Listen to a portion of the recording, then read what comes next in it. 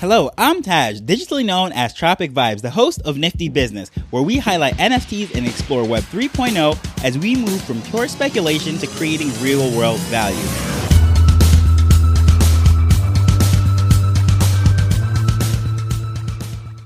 This 0% royalty debate just rages on. It seems like every time I'm ready to move off of it and start a new topic, it's like something else happens. There's more development, there's more stories, and I have to keep going back to it. Well, last night, Magic Eden added fuel to the fire by announcing optional creator royalties. Buyers will have the option to set their royalties when they're making the purchases of the NFT. It's somewhat like leaving a tip. And in the announcement, Magic Eden even said that they're going to temporarily waive their marketplace fees. So today we're going to discuss where all of this came out of and what does this mean for the NFT community. So yesterday, as I was coming out of the Hoodlum Society hangout on Twitter Spaces, I saw that Magic Eden was hosting a room in the middle of the night with 1.5 thousand people in it. I said, wow, 1,500 people at this hour? Magic Eden is doing that? I wonder what's going on over there. So of course, I hop into the room and I hear that they're explaining why they decided to go with the optional royalties and exactly what this means, especially since the fact that previously they made an announcement saying that they had no intentions of going to 0% royalty because they understand that the importance of that to NFT projects and to creators.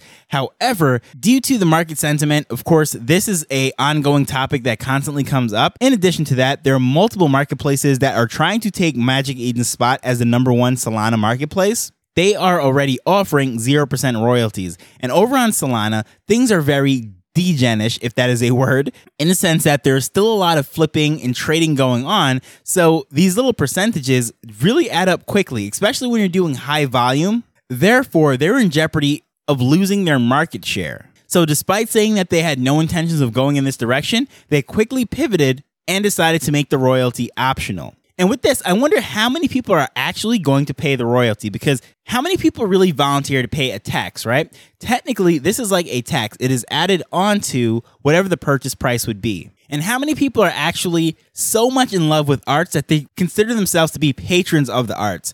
How many people even donate to those street performers? Because even in New York City, there's some really good ones, and all across the world, really. Lots of talent on the streets. How many people actually give to them? And let's take this from a business standpoint. Have you ever heard of Tim Ferriss? He became famous after writing The 4-Hour Workweek. That was actually one of the first business books I've ever read. Very interesting. I probably should revisit that now because it's been out for a while. I want to see how relevant it is in 2022. However, after writing this book, becoming a best-selling author, he launched one of the world's most popular podcasts. And of course, one of the number one ways of monetizing a podcast is selling ads, and that is exactly what he does. So he ends up making a lot of money from his podcast. A few years back, he decided to experiment and make an ad-free show. However, there was an option to tip him. He wanted to do this to see if he could sustain the business at the same level with an optional tip, because certain times when people are given the option, because sometimes at a restaurant, when the tip is actually baked in, sometimes people will actually give less than if you gave them the option to choose. So he wanted to run this experiment to see if that business could sustain that level of revenue that it was. And I don't think he ran this for a month because the revenue dropped off substantially. So this sort of proved that although he was putting out great content, it was still the same. The people weren't willing to support the show at the same levels that the ads could support the show. So going back to this, as far as making these royalties optional, how many people are actually going to pay it? And I don't think it's going to be that many. It's going to be a major hit to projects, especially the one-of-one artists. So either we're going to see a lot higher mint prices up front, or as I've said and mentioned many times, we're going to see a lot more creative ways of building businesses in Web3. And Magic Eden is actually encouraging this. While making this announcement, there's a tweet that they put out, which I'll actually link to. They even said that they're going to have a $1 million bounty for creative monetization options that the community can suggest on how these projects can generate revenues without relying on royalties. So that's very interesting to see. And I would love to hear how the community is going to step up and the suggestions that would be made. However, as nice as this sounds, a $1 million bounty to help out the creators and the community, this whole announcement was not met with warm feelings. In fact, most people that spoke in the space was very critical. However, I'm going to give Magic Eden a lot of credit for holding the space because they knew that they were going to be dragged across the coal. However, they still stood there. The team was there. They were answering questions and they just let it go on. Certain people were saying some things out of anger and frustration. However, the team actually stood in there and they understood exactly where they were coming from and they were very empathetic. And I thought that was just very interesting to see. And even before this announcement, I was trying to figure out, can these royalties be hard written into the code? Apparently, it can be done on Ethereum.